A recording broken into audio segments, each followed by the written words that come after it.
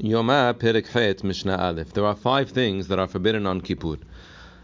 Asur ba'achila u'b'shtiyah, eating and drinking. U'birhisa, bathing, meaning even putting your pinky under cold water to wash it, just for pleasure, not to remove the dirt, would be asur. Upsicha, anointing yourself with oil. U'benilat hasandal, wearing leather shoes. Uptashmish hamita, and marital relations. Bartenura explains that we come to 5 inuyim because the Torah says to afflict your souls 5 times.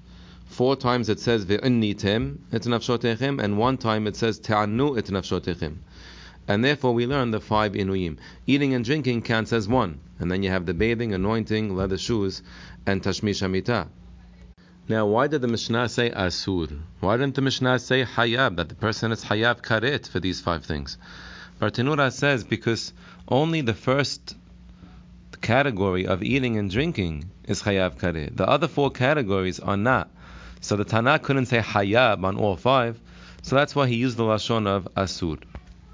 Now, are the other 4 inuyim asurim midoraita, just there's no karet, or are they only asur midrabanan? That is a mahloket rishonim.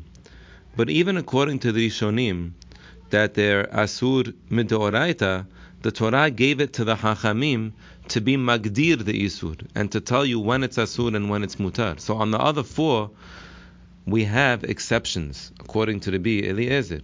So Rabbi Eliezer says like this: V'hamelech v'hakala yirhasu et penehim.